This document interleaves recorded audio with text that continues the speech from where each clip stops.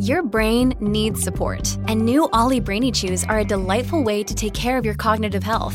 Made with scientifically backed ingredients like Thai ginger, L-theanine, and caffeine, Brainy Chews support healthy brain function and help you find your focus, stay chill, or get energized. Be kind to your mind and get these nootropic chews at ollie.com. That's OLLY.com. These statements have not been evaluated by the Food and Drug Administration. This product is not intended to diagnose, treat, cure, or prevent any disease.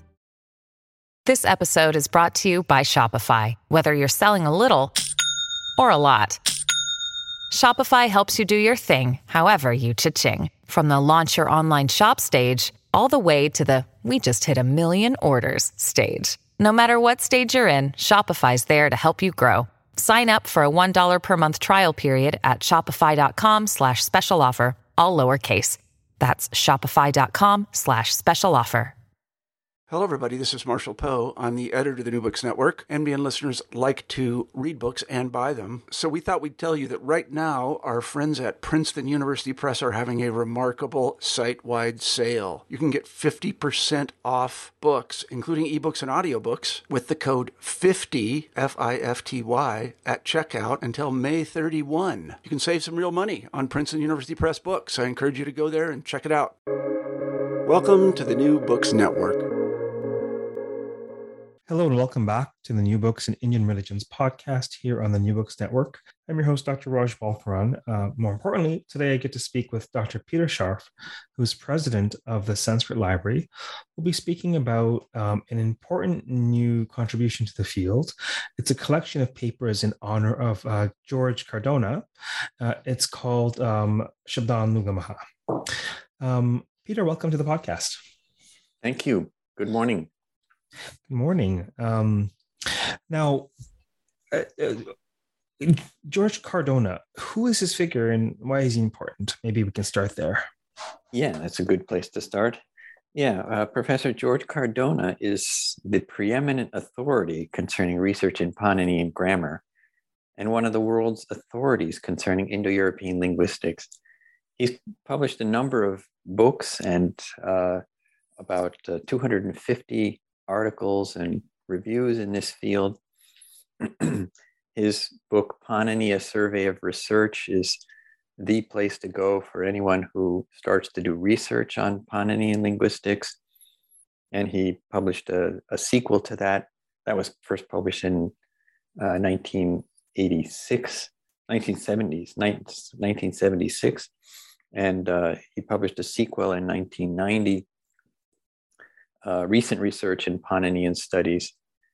And then his volume, Panini, His Work and Its Traditions, Background and Introduction, is the first volume, a series of 8 volumes he's planned that describe Paninian research and Paninian grammar and its commentaries through the whole tradition of Paninian grammar. So this work, just the introduction itself, is a very sophisticated introduction to Paninian grammar and numbers about 800 pages in its second edition. So these 3 volumes so far have appeared, and he's told me that a couple of other volumes in that series are almost ready for publication. He's been working on them all his life. And he's also an authority in the field of Indo-European linguistics, historical linguistics, that is, of Indo-European languages, particularly the Indo-Aryan languages, which are basically Iranian and Sanskrit, and it's that is, Avestan is the oldest Iranian language known, and Sanskrit the oldest Indic language known. And these 2 languages and the descendants of these make up the Indo-Aryan languages. So that's all the languages of northern India, except the Dravidian family, which make up the Indo-Aryan languages in India. And Pahlavi and Pashto are included in the Iranian side. So he published a volume, survey of all these languages in conjunction with his former student, Dhanesh Jain, called The Indo-Aryan Languages. So these are his principal books in the field, and he's well known throughout the world, including in India, and he's received the President's Award, awarded by the President of India for his work on this on Sanskrit and Vyakarana and so on. Well, he's obviously an important figure in the field, and perhaps at some point I should reach out for more of a conversation covering his life's work. How did this collection of papers arise? Like, what prompted this, or who decided to put together this collection in his honor? Yeah, so he's also my teacher. So he was my dissertation supervisor at the University of Pennsylvania, where I was in graduate school from 1983 to 1990. And so I wanted to bring out such a volume in his honor for many years, but it was prompted by one of the contributors to this volume, who at one point asked him or suggested to him that there should be a volume in his honor. And Professor Cardona suggested to her that she contact me. And so that was Shashi Prabha Kumar, who teaches at Jawaharlal Nehru University, or is now retired from there. So Professor Cardona suggested she contact me about it, and so I undertook to put together the volumes. It turned out to be volumes. I sent out announcements on various lists asking people if they'd like to contribute to the volumes, and there were about 36 papers and 37 papers by so as many contributors, and I decided to bring out 2 volumes. It was too much to fit in one volume. So I divided it up into these 2 subjects. So the first is called Shabdanugamaha, Indian Linguistic Studies in honor of George Cardona, Volume 1 on Vyakarana and Shabdabodha, and Volume 2 on historical linguistics, Vedic, etc. So the etc. involves also archaeology, critical editing, and other aspects of Vedic literature. There might be some in the audience who may not quite remember or not know what Vyakarana or Shabdabodha is. Well, what are those? So Vyakarana is the term used for traditional Indian grammar. Traditional Indian grammar in Sanskrit is called Vyakarana. And that means Panini, who lived in about the 5th century BC, and his successors, Katyayana, Patanjali, Bhartrhari, and a long tradition of commentary leading up to the present time. And many students of Sanskrit still study the works of Bhattoji Dikshita. The Siddhanta Kaumudi is part of the regular curriculum in Pathshalas, traditional schools of study in India. And Shabdabodha is what I would call cognitive linguistics, would be the modern term that comes closest to it. Shabdabodha literally means the cognition of speech, or verbal cognition. So it's what people understand when they listen, when they hear language, when they hear sentences, and how they understand what that sentence means. So the sentence has some overall meaning, but it also has an internal structure. It has a structure that, according to the grammarians and the Mimamsakas in India, has the action or the meaning of the verb as its principal element, and the the agent or the direct object of action are subordinate to that, and other things in the cognition subordinate to them. So it creates a very detailed structure which has been analyzed by the cognitive linguists, I would call them, of the 17th and 18th centuries, 16th, 17th, 18th centuries in India, in response to the work of Nyayikas and Mimamsakas in this area. And there's a whole discussion that takes place between these three schools and other schools as well, Buddhists and others, starting from very ancient times, even with Patanjali in the 2nd century BC. So this tradition of discussion about what the various parts of speech mean, or what speech forms are associated with what meaning conditions, what semantic conditions, this is all worked out in Panini's grammar, but then there were discussions about it among these philosophical schools concerning what was predominant in the meaning, what was subordinate, how to interpret Panini's grammar, and so on. And these works by the grammarians in the 15th through 18th centuries really summarize the understanding of the grammatical school or the Paninian school on this issue.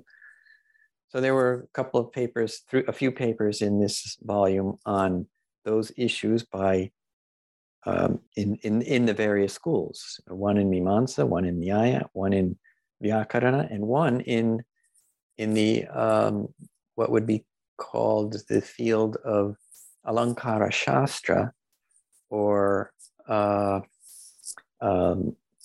literary criticism. So literary criticism is also predominant. Alankara Shastra is also a predominant tradition or a discipline of study in traditional India. And this school also had their opinion about what was cognized from speech forms. With respect to the second volume, that is broadly on historical linguistics, could you say a bit more about what that means? Like, what is historical linguistics? Yeah, so historical and comparative linguistics was founded in the, I would say, the late 18th century, early 19th century. The famous figure who really prompted the field is Sir William Jones, who is famous for having given a speech at I think it's the 2nd or 3rd meeting of the Asiatic Society of Bengal, where he had studied Sanskrit, and he observed that there was a similarity between Sanskrit, ancient Greek, ancient Latin, and Persian, and that he suggested that all of these languages must belong to the same language family. They must have had the same origin. And this really prompted the careful research of Franz Bopp in Germany and a number of others who followed in the 19th century to work out the science of historical and comparative linguistics. So they carefully examine the speech forms of various languages and discover what the relationships are between the phonemes in that language, and trace back how an original language could have undergone regular sound changes to bring about all of the speech forms in each of the individual languages. So different languages underwent different sound changes, and the structure of their phonemic system evolved gradually through people's usage, ordinary usage in those languages, to bring about the modern languages. So one can determine that languages are familially related in this way. And familial relationship is just one relation among languages. So I mentioned that most of the languages of India, that is, all of the languages of the Indo-Aryan family, the Indic languages descended from Sanskrit, are in that family, but it differs from the family of the Dravidian languages. The Dravidian languages, meaning Tamil, Malayalam, Telugu, Kannada, and Tulu. These languages form the Dravidian family, but they also share a great deal with Sanskrit. So there's been a lot of tension in India over this issue about the Aryan languages versus the Dravidian languages and so forth. But the Dravidian languages also have a close relationship with Sanskrit because they're intertwined with the tradition for 3,000 years now. And so the Dravidian languages have huge borrowings from Sanskrit, and some borrowings also in the reverse direction. Sanskrit also borrowed some from the Dravidian languages. So the vocabulary in Dravidian languages is more than 50% derived from Sanskrit. So borrowing vocabulary is a different thing from familial relationship because there are many other features involved besides vocabulary in a language, but other features also get borrowed. So some syntactic influence from Dravidian also appears in Sanskrit. Some phonetic influences, like retroflexion of consonants, is borrowed from Dravidian in Sanskrit. And so there's an intertwining of these language families in the area, and this is called the areal effects of language influence, which is also a part of the study of historical and comparative linguistics. So there's what's called the genetic relationship, but the genetic relationship in languages is just an analogy to genetics, because in genetics you inherit your DNA from your parents, but the relationship in linguistics is not quite so definitive. Okay, there are a lot of inherited features, but there are many features which come from other languages through contact, and those contact features are called areal effects or substratum effects. Sometimes they're called, depending on the relationship between the languages. So there's a very close relationship between the Dravidian family and the Aryan family in India as well. So, for example, Malayalam has about 80% of its vocabulary derived from Sanskrit, and what's interesting is even the advocates of Tamil nationalism and independence for Tamil Nadu and so forth, and such highly volatile and controversial political movements, even they have names which are derived from Sanskrit, ironically. It's perhaps it's worth saying aloud that on this podcast we engage all sorts of ideas in a respectful manner, and it is my hope certainly that those who are listening, who may be heritage learners, understand that scholars at the Western Academy, in my personal experience, by and large, have great respect for Indic civilizations and are sort of burning the midnight oil in hopes of clarifying historical and linguistic processes.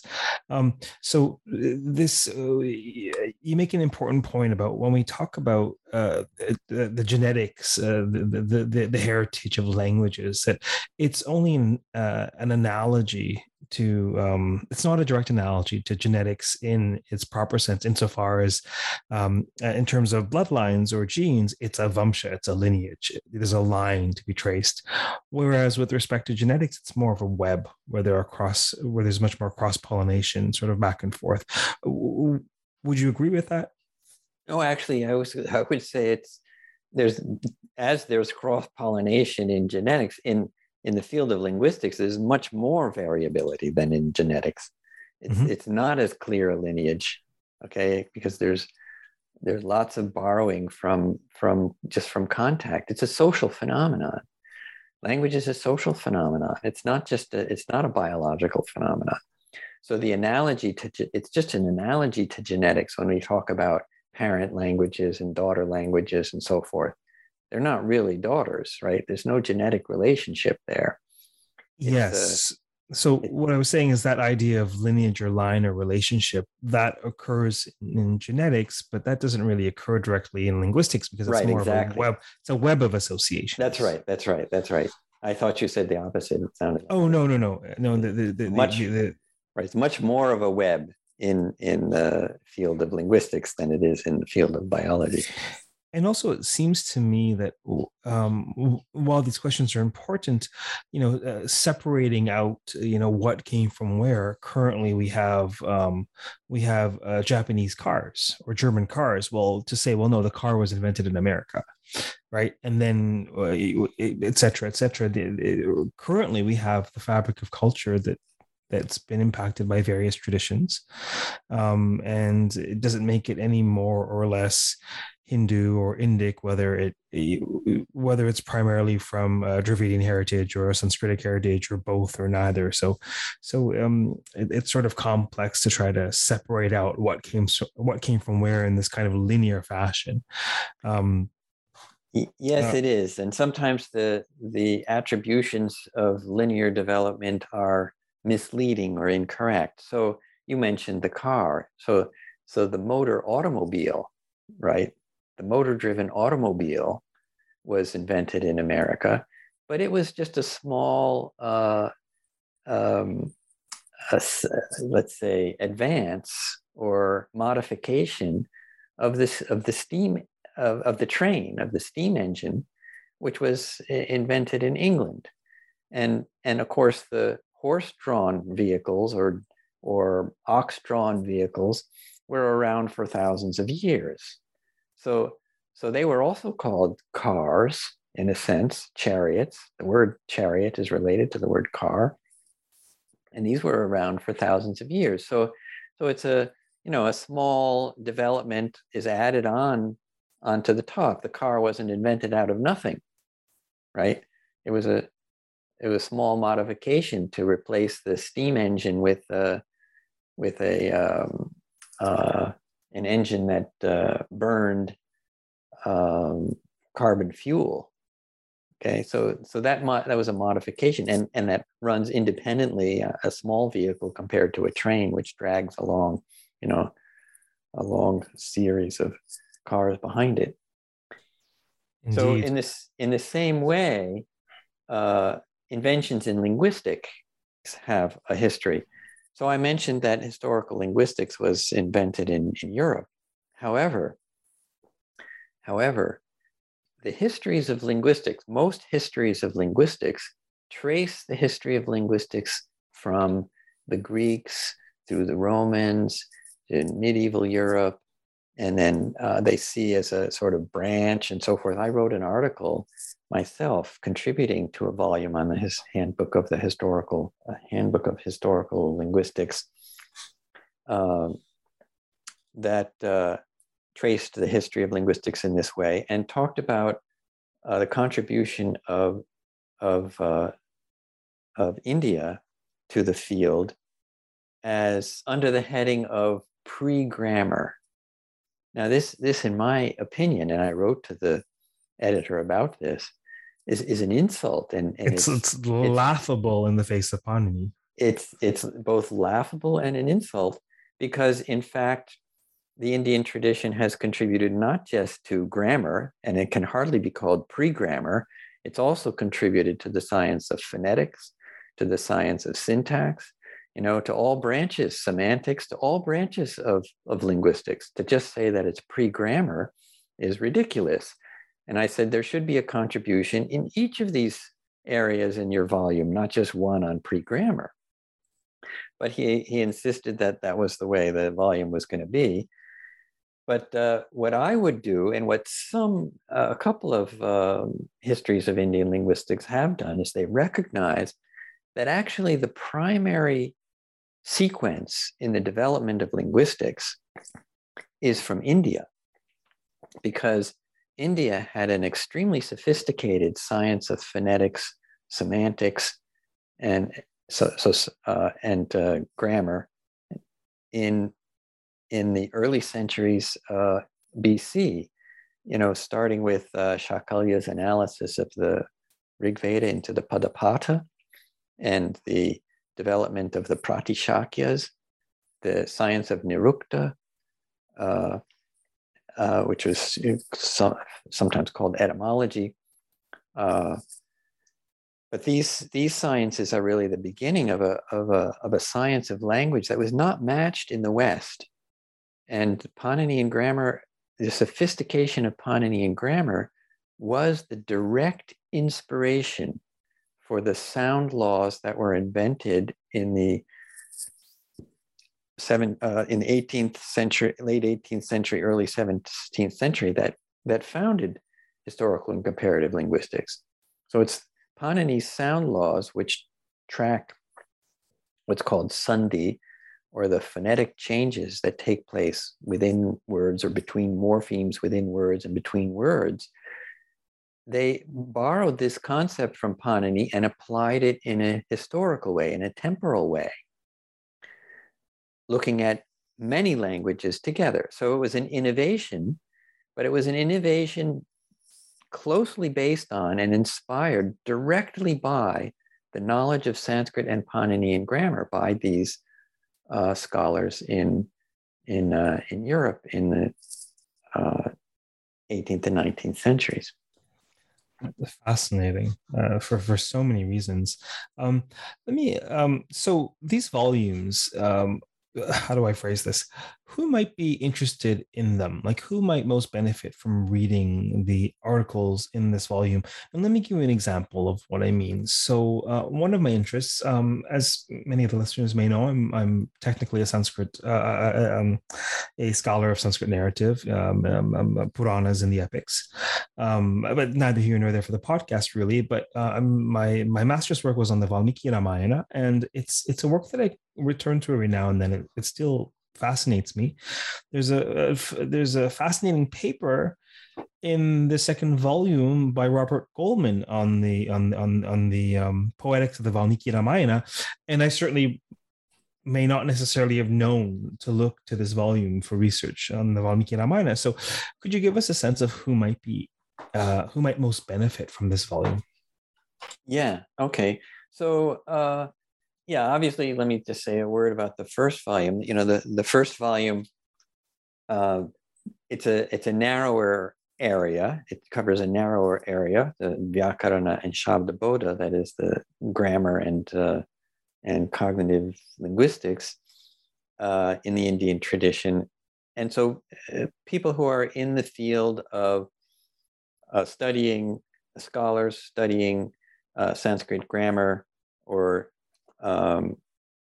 Alankara Shastra, Nyaya and Mimamsa may be interested in this volume. In particular, though, there are some papers in there which are extremely important. So the first paper in the first volume it describes the discovery of a manuscript at Harvard University, where I was managing a project to catalog about approximately 2,000 manuscripts at Harvard University. We created a descriptive catalog, a digital descriptive catalog of all of these manuscripts. And we stumbled across this one manuscript, which was on the, it's a text which shows the variant readings in the Paninian Sutra Pata. And so this shows about twice as many readings, variant readings, as had been previously documented by Keelhorn, and so is crucial even for the very base text of the Ashtadhyayi. So, all these students who are studying Vyakarana in traditional pathshalas are learning a certain text of the Ashtadhyayi, which which may not be the original text of the Ashtadhyayi, and they're not aware of this history. So this is an important, particularly important paper. The text is called the Nagesha Paryalochit Bhashya Sammatta Ashtadhyayi Sutrapata, Ashtadhyayi Pata. The Nagesha Paryalochita Bhashya Sammatta Ashtadhyayi Pata, that is the recitation of the text of the Ashtadhyayi accepted in the Mahabhashya as examined by Nagesha. And so this text looks at Nagesha's comments on the Mahabhashya and determines what are the correct readings according to him.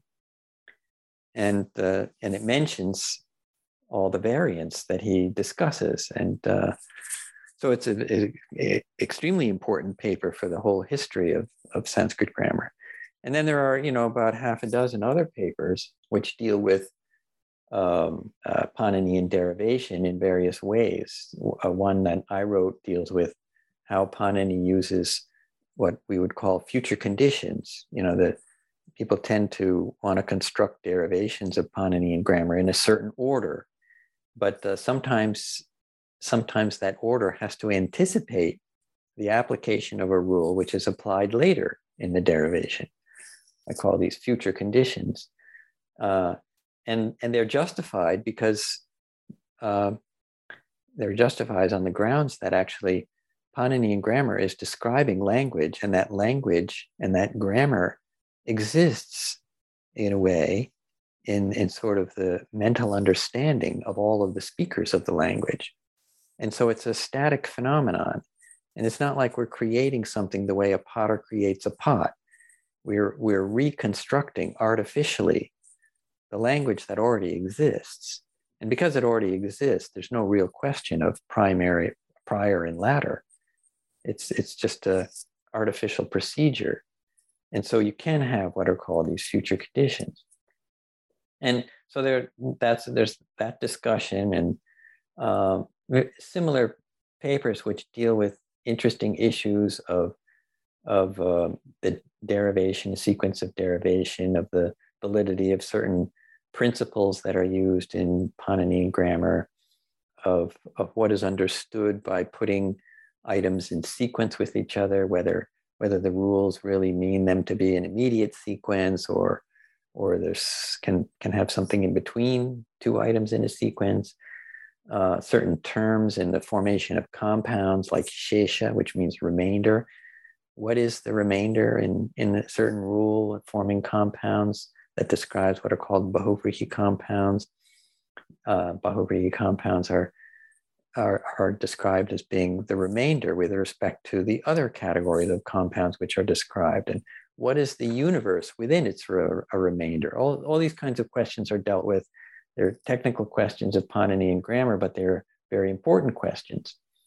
And one question was dealt with by Aleix Ruiz Falquez on the optionality, that is, options in the grammar that are recognized in the grammar according to Katyayana Vyakarana, which is a Pali grammar. Okay, and this is relevant even to Sanskrit grammar because there's a question about what the three terms concerning options in Paninian grammar mean. That is, va, vibhasha, and anyatarasyam all have been interpreted in the Paninian tradition as being uniform in meaning. But a famous American scholar of Sanskrit grammar, Paul Kiparsky, had proposed that these terms designate a sort of variation, and he terms Panini a variationist, meaning that these mean different percentages of the frequency of usage in the language. And so this scholar, Aleix Ruiz Falquez, takes up the question because it looks like in the Pali grammar there's some recognition of some difference in meaning among these terms. So that question and his analysis has some relevance to this discussion in Paninian grammar. And so then there's also a paper there by a Japanese scholar, Ozono, this is a family name, about what constitutes correct speech. And he reviews topics brought up in the Paspashatnika of the Mahabhashya and traces their source very carefully traces the source of those arguments in earlier texts, citations from the Rig Veda and other Brahmanas and so forth. And he concludes that actually Patanjali recognized a sort of realizing power of speech, not just a flat language science, but that speech itself has the power to realize something in our lives. It creates something. And this creative power of speech is something that is dealt with in some of the other texts in the second volume. So, for example, the work by the scholar I mentioned, Shashi Prabha Kumar, talks about the realizing power of speech in the very famous Vak Sutta, that is Rig Veda 10:125, which talks about the power of speech to create the entire universe. So this kind of realizing power of speech is an important concept in the Indian tradition. But that second volume has a number of important papers which are of more general interest, I think, to any Indians who are even the Indian public, not necessarily scholars, because they deal with topics which are of important contemporary interest, sort of political or sociological issues. So Asko Parpola, for example, very carefully in a long paper summarizes all the evidence from archaeology and linguistics together that detail the history of Proto-Indo-European into Proto-Iranian, into Vedic and Avestan, into Middle Indic, and so on, and particularly locates what is the source at various stages in the development of Proto-Indo-European to Sanskrit. And that's very interesting scholarships to summarize, because this has been such a hot political issue in India, which is unfortunately not well understood, and many people make it more of a political issue than it should be. It's really an issue of science, and it should be approached in that sense. We want to find out what the truth is about this, and we don't want to rely on just political banter one way or the other.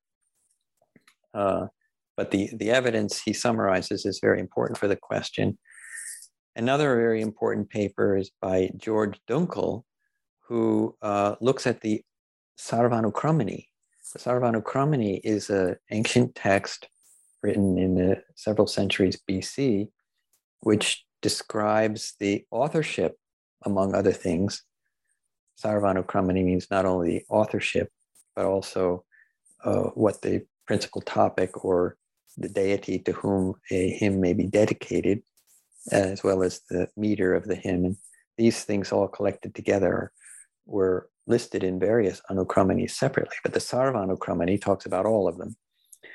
And in the Sarvanukramani, then, certain authorship is attributed to, certain hymns are attributed to certain authors. And in his careful analysis of the linguistic features of the Vedic hymns, he discovers that there are distinctive linguistic features that belong to the hymns which are attributed to various families. In other words, the so-called family books of the Rig Veda, and the same hymns which are in the non-family books, that is in the 1st, 9th, and 10th mandalas, and parts of the 8th mandala, which do not belong to the specific family. All these hymns which are attributed to specific families share distinctive features which verify and validate the attributions of these hymns to particular authors in the Sarvanukramani. Now,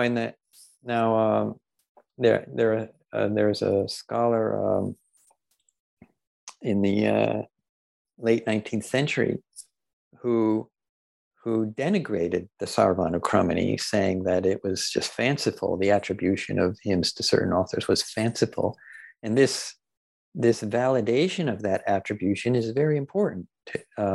It validates and verifies the importance of the Sarvanukramani for these attributions. Another important paper by Hans Hauck discusses the syntax of Tattvamasi.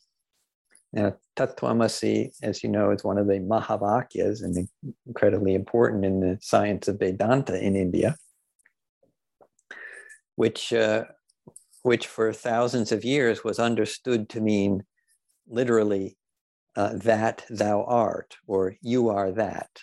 And the that there is understood to refer to Brahman, that is the absolute, unbounded Satchidananda, the existence, consciousness, bliss, okay, absolute consciousness.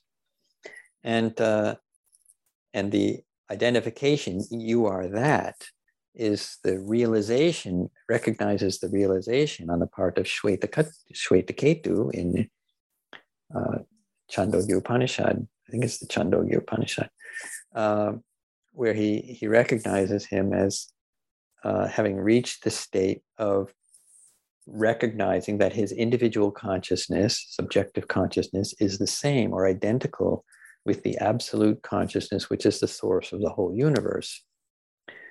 And this important concept of Advaita Vedanta has been understood to be summarized in this sentence, Tattvamasi.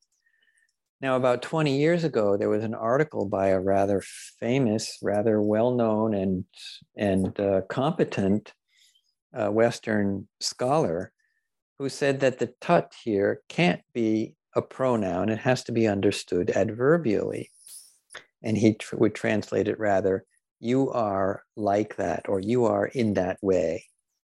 And this translation was then used by another well-known American scholar, he's actually originally from Sri Lanka, who put out a translation of the Upanishads along with his edition of the Upanishads, and he translated it accordingly, that you are in that way. But so 20 years this has survived, and it was even mentioned again by a third rather well-known English scholar, who upheld this as one of the important contributions of recent American scholarship to the understanding of Sanskrit. Now, the whole Indian tradition and most modern Indian scholars, including others like myself, balked at such an interpretation as ridiculous. But Hans Hauck undertook the careful syntactic research to demonstrate that this modern interpretation of the phrase was false, and upheld the traditional interpretation that Tattvamasi does actually mean you are that, and that there is a pronoun and not a pronominal adverb.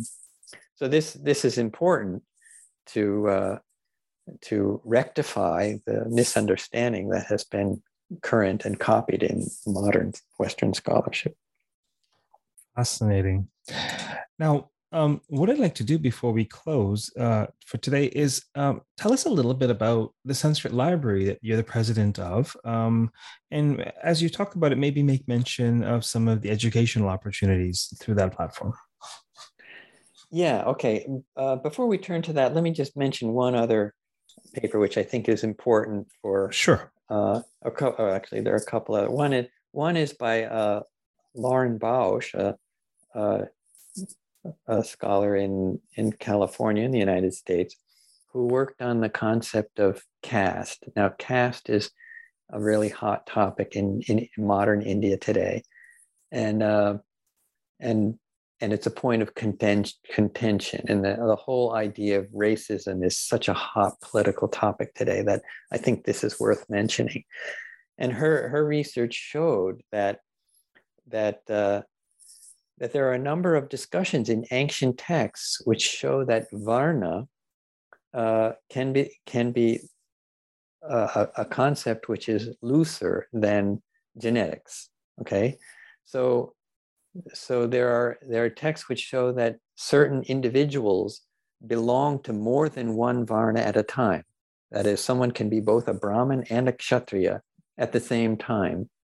And so the concept, she says, has to be understood, at least in some contexts, as referring to capacities or powers or roles of an individual, rather than to strict and rigid racial classes. And this is important, and it's something that everyone, both on the right and left of this issue, should understand, that in ancient India, the concept of class, at least in some texts, was understood to be having capacities or roles in society. And so that's one paper which I think would be of general interest to people. And one other which I just want to mention briefly is Edwin Giraud, a senior scholar of Sanskrit poetics, talks about figures of speech in the Natya Shastra. And the Natya Shastra has sometimes been criticized as having a rather minimal description of figures of speech. It only describes 4 figures of speech. And what he points out is that Bharata's Natya Shastra is not dealing with individual figures of speech. It's making a typological classification. And so it's not guilty of the lack of sophistication, which sometimes has been attributed to it. It actually is much more sophisticated. So that's an interesting article for people in the field of poetics or dramatics to look at. Indeed. So now, so you'd like to turn to some more general topics, and you mentioned the Sanskrit library. What is it? Yeah, I founded the Sanskrit library in 2002. It's a digital library of Sanskrit texts, lexical resources, and other linguistic resources that can connect the lexicons with the texts. And the idea is to allow the public, that is, the public who has some interest in Sanskrit and knows some Sanskrit, because all of the things on our site are in Sanskrit. We don't have translations, and we don't have PDFs of texts. And PDFs of texts are available from archive.org and other sites. And many sites, there are many websites today which make texts available, but most of these texts that are made available are just available as text to read, and that's all you can do with them there. Occasionally, some websites interconnect texts in an interesting way, but what we do on our site is try to connect the text with the lexicons and the linguistic resources to allow scholars of Sanskrit to understand the texts themselves, the original text. So what we did was we digitized in conjunction with Thomas Malton at the University of Cologne 45 lexical resources. That is, all of the major lexical resources, Sanskrit to English dictionaries, Sanskrit mono-linguistic dictionaries like the Shabdakalpadruma and the Vachaspatya, and the great Sanskrit German lexicon of Bötlink and Roth. We digitized all these sources, and with the Moni Williams, and we integrate them in a single interface. So one can look up a word and then click on the various dictionaries to see how it's defined in these different resources. And this is very important because we've included some specialized dictionaries as well as this lexicon, which many people don't use because they're just too hard to access. Even if a scholar has these in his own private library, he would hesitate to get up out of his chair and pull the book off the shelf in order to look it up in these several different sources. Whereas here we have it readily available just by clicking on a single click. You can bring the same word up in this specialized dictionary. So this allows greater access to greater detail with greater ease. And so we hope to improve the scholarship by giving people access to these various resources. And we've also connected them to the texts. So one is reading a text, one can click on a word in the Sundhi analyzed version of the text, that is the text in which the phonetic changes between words have been analyzed and the word appears in its standalone form, as in a padapata. One can click on that word and get a morphological analysis of the word. One may have to choose between more than one morphological analysis, which may be possible, and then click on the stem and it will immediately lead one to the dictionary where one can get the definition. So this integrates the dictionaries with the text in a way that makes them extremely easy to access and may help and improve and ease the scholarship on languages and the understanding of texts. And this may be useful even for the lay reader. So it's very much a work in progress, our website. It has a number of features which are good and easy to access. It also has some kinks here and there, which we're still working out, and we're understaffed. We need help. We need funds to be able to hire help. And we're trying to build this website over now 20 years, and still have a lot to go to improve it and increase the number of texts on the site. But that's our ideal, is to have all the text access in a way that allows immediate access to the linguistic features and meanings of the text. The URL for the Sanskrit Library is sanskritlibrary.org. It will be also included in the podcast notes for this episode. Before you close, why don't you say a little bit about online education through the Sanskrit Library, the types of offerings you have, and really how did this come up? Because in a couple of our conversations on the podcast, we've been noting the burgeoning field of online education, and COVID's just solidified and crystallized that for many of us. So tell us a little bit about that aspect of the library, please. Yes, and that was actually the impetus for us as well. When everyone was locked in their homes, we decided to go online with Sanskrit education. Of course, I've been teaching Sanskrit for 30 years now, 20 years at Brown University and 10 years at various Indian institutions since then. But when we were not able to meet in person, we decided to start offering classes online. So Tanuja Ajotikar and I both offer classes through the Sanskrit Library, and now we've begun to include some others as well. Prasad Bide in Bombay has just offered a very interesting course on Natya Shastra.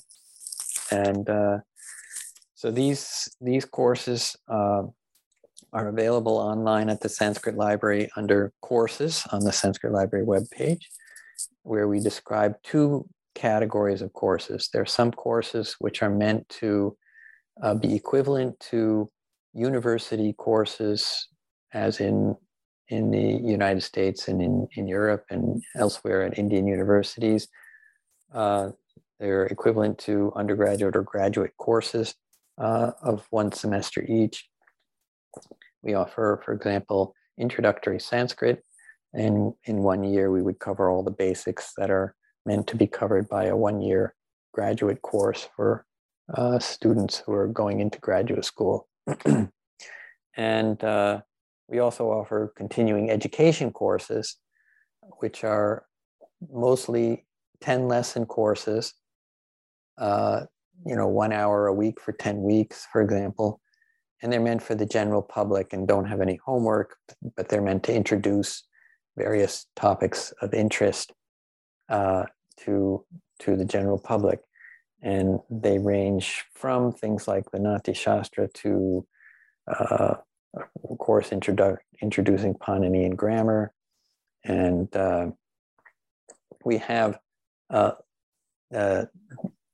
descriptions of all these courses online.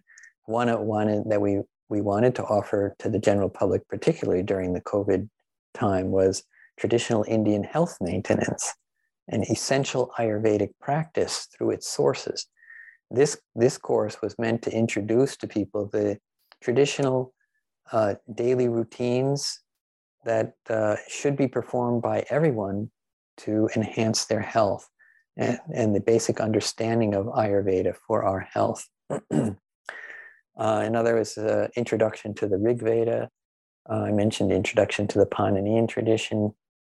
And we have a course on the retelling of Rama's story in Sanskrit literature, looking at how the story of Rama is told in not only in the Valmiki Ramayana as a Upakhyan in the Mahabharata, but in numerous other texts such as the Ananda Ramayana and some 25, 35 other Sanskrit sources.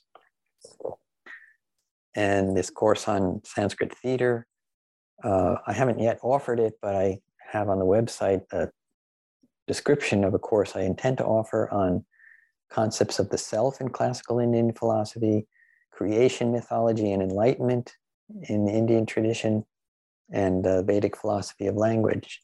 So these are the courses we have now available.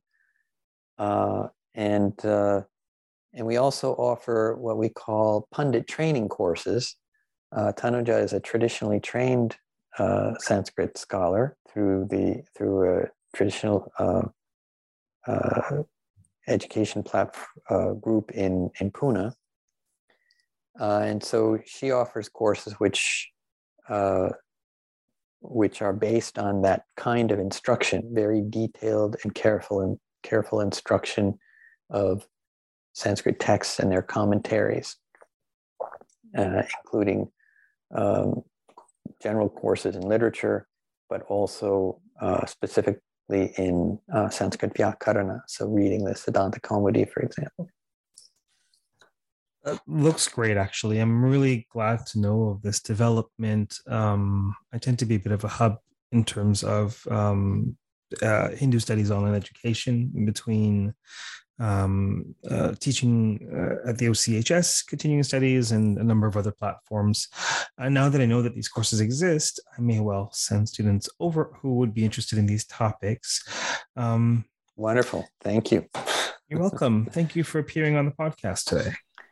And yeah, thank you very much. And I'm so delighted you contact me. And I'm always doing everything I can to bring Sanskrit knowledge to the public awareness. And I really appreciate your helping me do that. Excellent. For those of you listening, we have been speaking with Dr. Peter Scharf, who is the president of the Sanskrit Library. The link is in the podcast notes. We've been speaking about, among other things, this really important couple of volumes on Indian linguistic studies in honor of George Cardona. Until next time, stay safe, stay sane, and keep contemplating the importance of Sanskrit. Take care. Let me mention one other thing before you close, that the link to these publications is available on the Sanskrit Library website under publications, where there are some links that give descriptions of all the contributors to the volumes and the table of contents, and also a link to the press where one can order the books. Excellent. All right. Take care. Thank you again.